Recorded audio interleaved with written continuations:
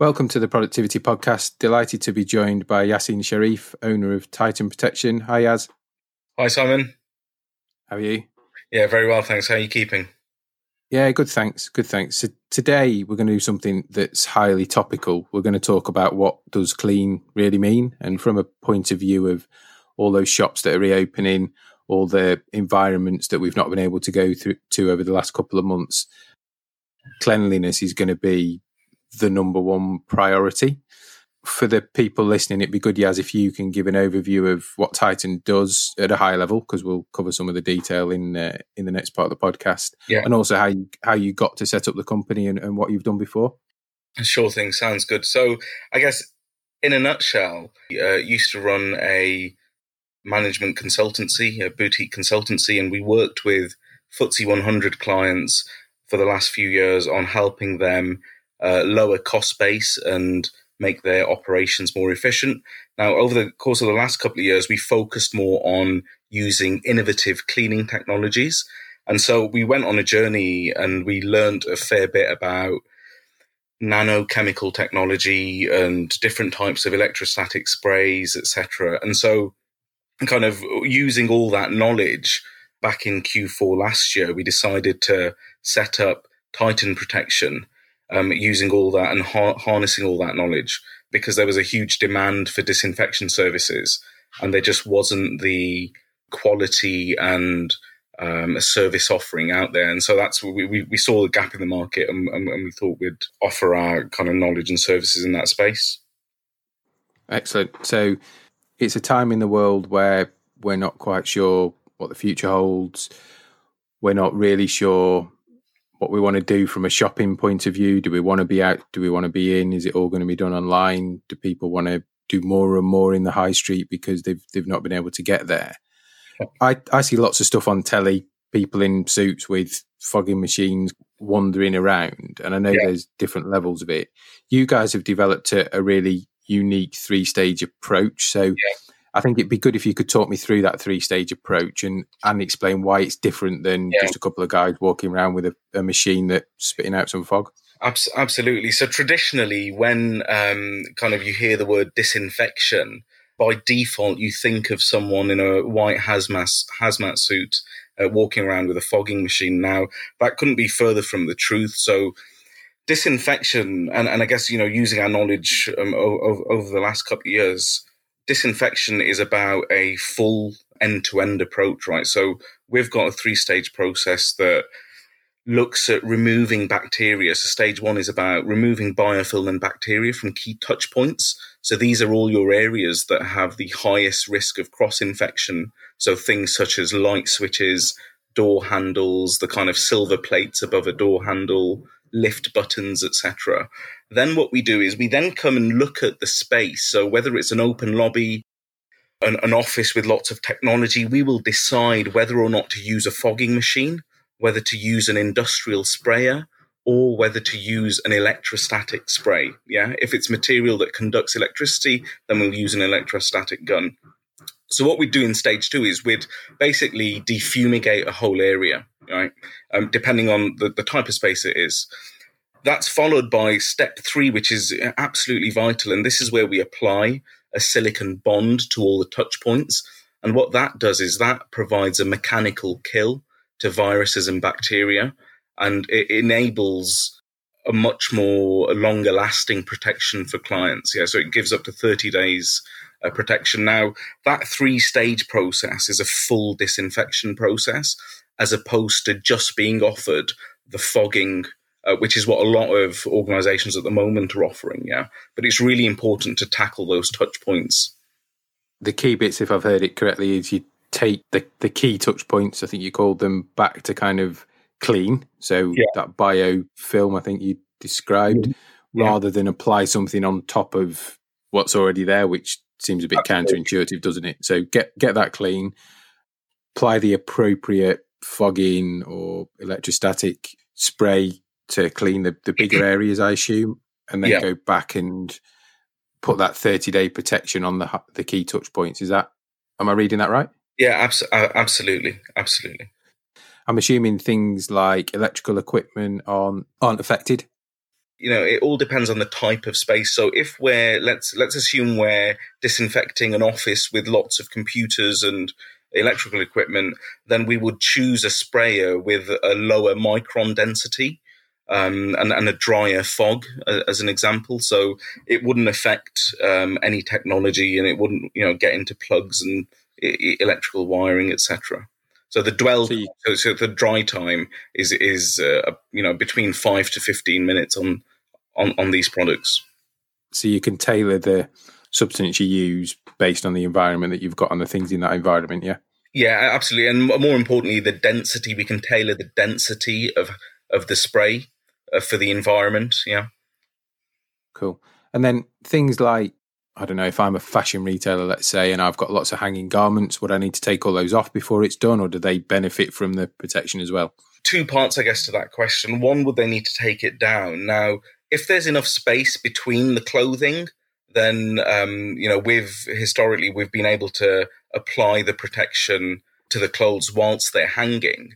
If, however, you're in a clothing retailer that all about selling volume and volume, so normally you'd find that their clothes are stacked very close together. We'd need to potentially take those apart and create a bit of air between the clothing so that the solution can get through. But I mean, the stuff that we use, it also bonds to fabric. Yeah. So where you've got a clothing retailer, let's say, and they've got to contend with customers picking up a clothing item, trying it on, and then putting it back on the shelf. That potentially would be okay, because our silicon bond provides 30 days protection on fabric as well. And that's all been kind of independently proven and tested. I suspect people are worried that, and I'm not sure what's in this stuff, that there'll be some nasty chemicals being sprayed into the air that I might inhale or whatever. So what's the level of confidence that you give people about how harmful or not this stuff is? So our 3-stage process, for each stage we use a slightly different product. For stage 1, we use ozonated water. So that's normal H2O with ozone gas. It's perfectly safe and non-toxic. For our second phase, we use a virucidal disinfectant, which meets EN certifications and is also non-toxic. And then for our third stage, we use a Z71 microbe shield, and again, that's non-toxic. And just to give you an idea, our silicon bond is less toxic than the likes of orange juice and coffee, black coffee as an example. So all the solutions that we use, perfectly safe to use across a variety of environments. So as an example, we'll apply exactly the same solutions in a nursery, in a school, in a hotel, in an office, even in a care home. Yeah, I mean, we're doing some care homes now as well. Perfectly safe, and they don't harm or oxidize fabrics or hard surfaces. So that's quite important. It's amazing. So there's a nice CSR, so a corporate social responsibility angle there in terms of the environmental impact of this. Absolutely. And, we're proud of that, because when we set out to put this proprietary 3-stage process together, one of the cornerstones for us was about using solutions that wouldn't hurt the environment, right? And so we're pretty proud that we've managed to architect this process and also kind of help save the environment. Hats off to you. That's a great thing to have achieved as well.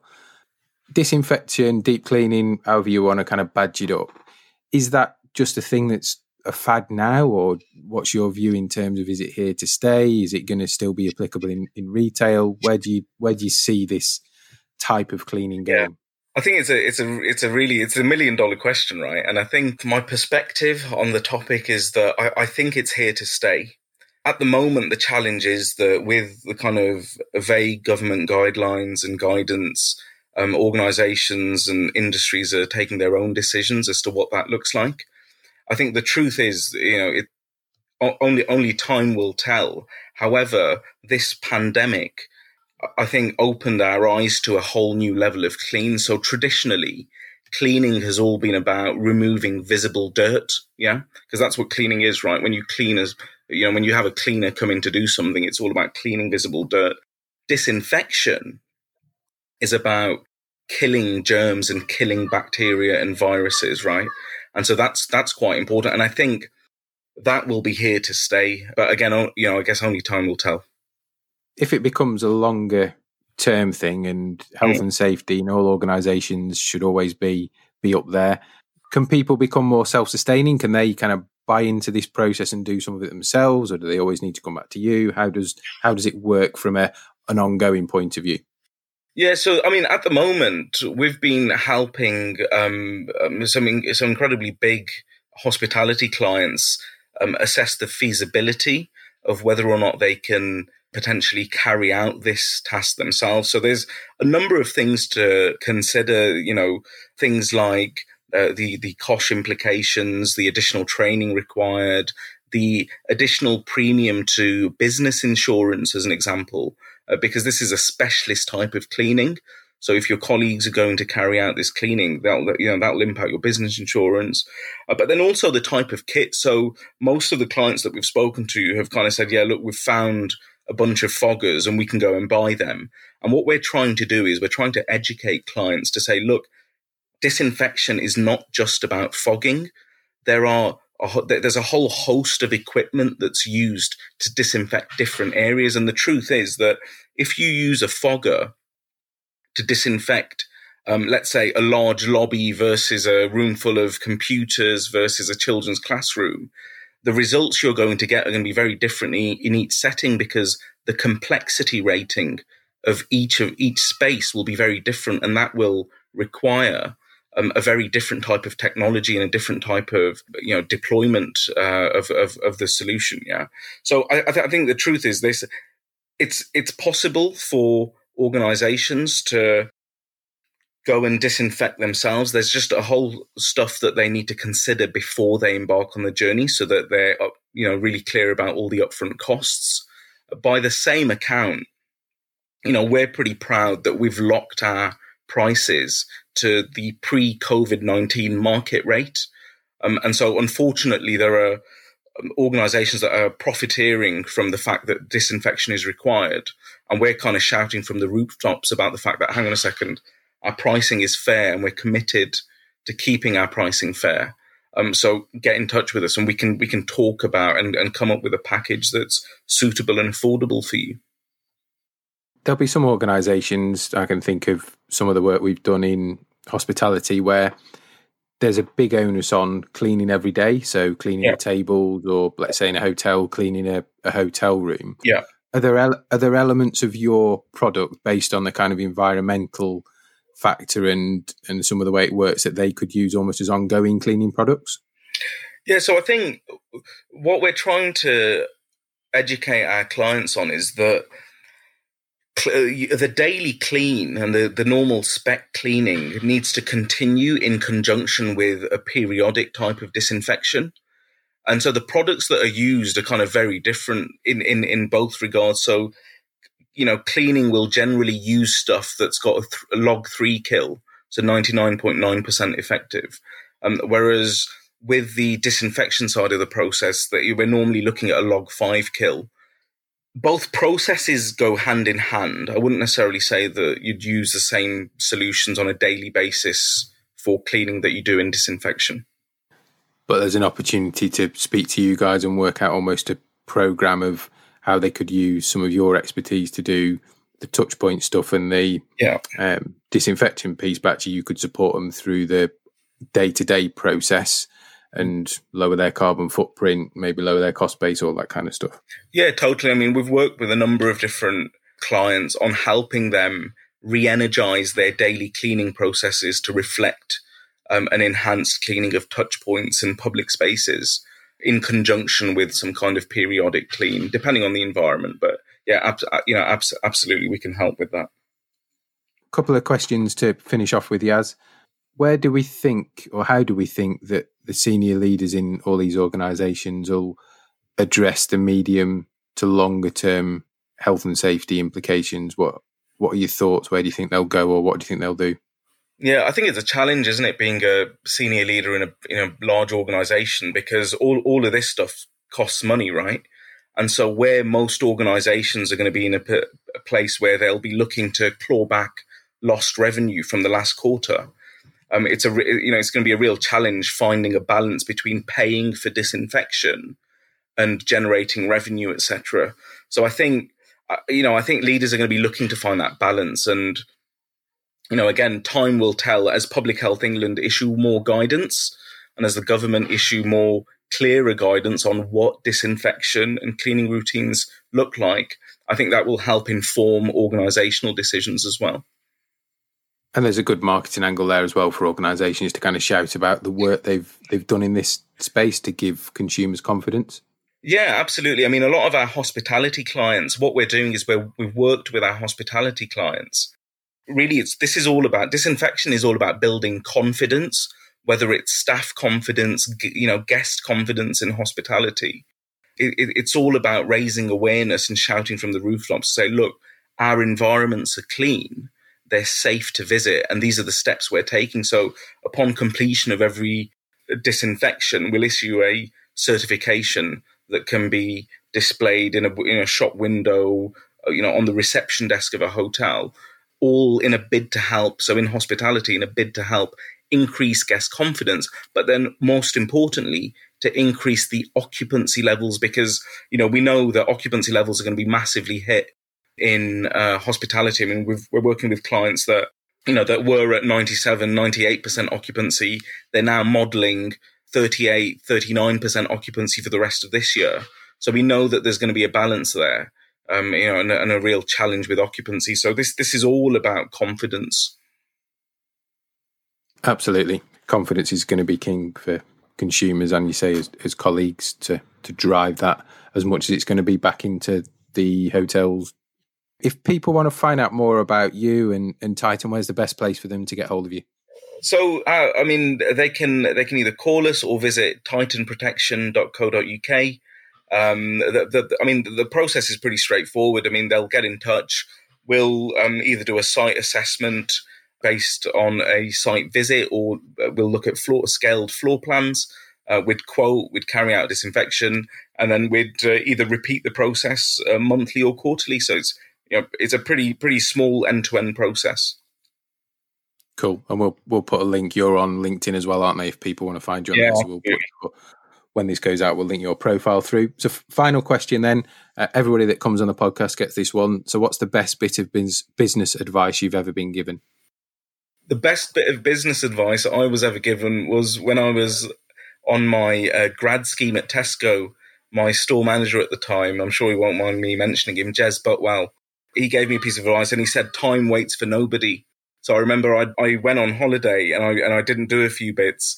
And when I came back, he gave me a little bit of a grilling and he kind of said, look, business continues whether you're in the business or not. Yeah.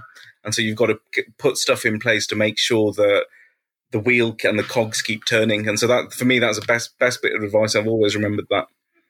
Yeah, it's interesting. You learn, it's one of those school of hard knock ones, isn't it? You kind of learn that the world doesn't revolve around you. You almost revolve around the world. Yeah, it's good. Good. I like that one. Well, listen, I've learned a lot. I think it's a really interesting topic that's top of the agenda for lots of people at the moment. So thanks for coming on and sparing the time, Yaz, and look after yourself. No, well, listen, thanks for having me, yeah.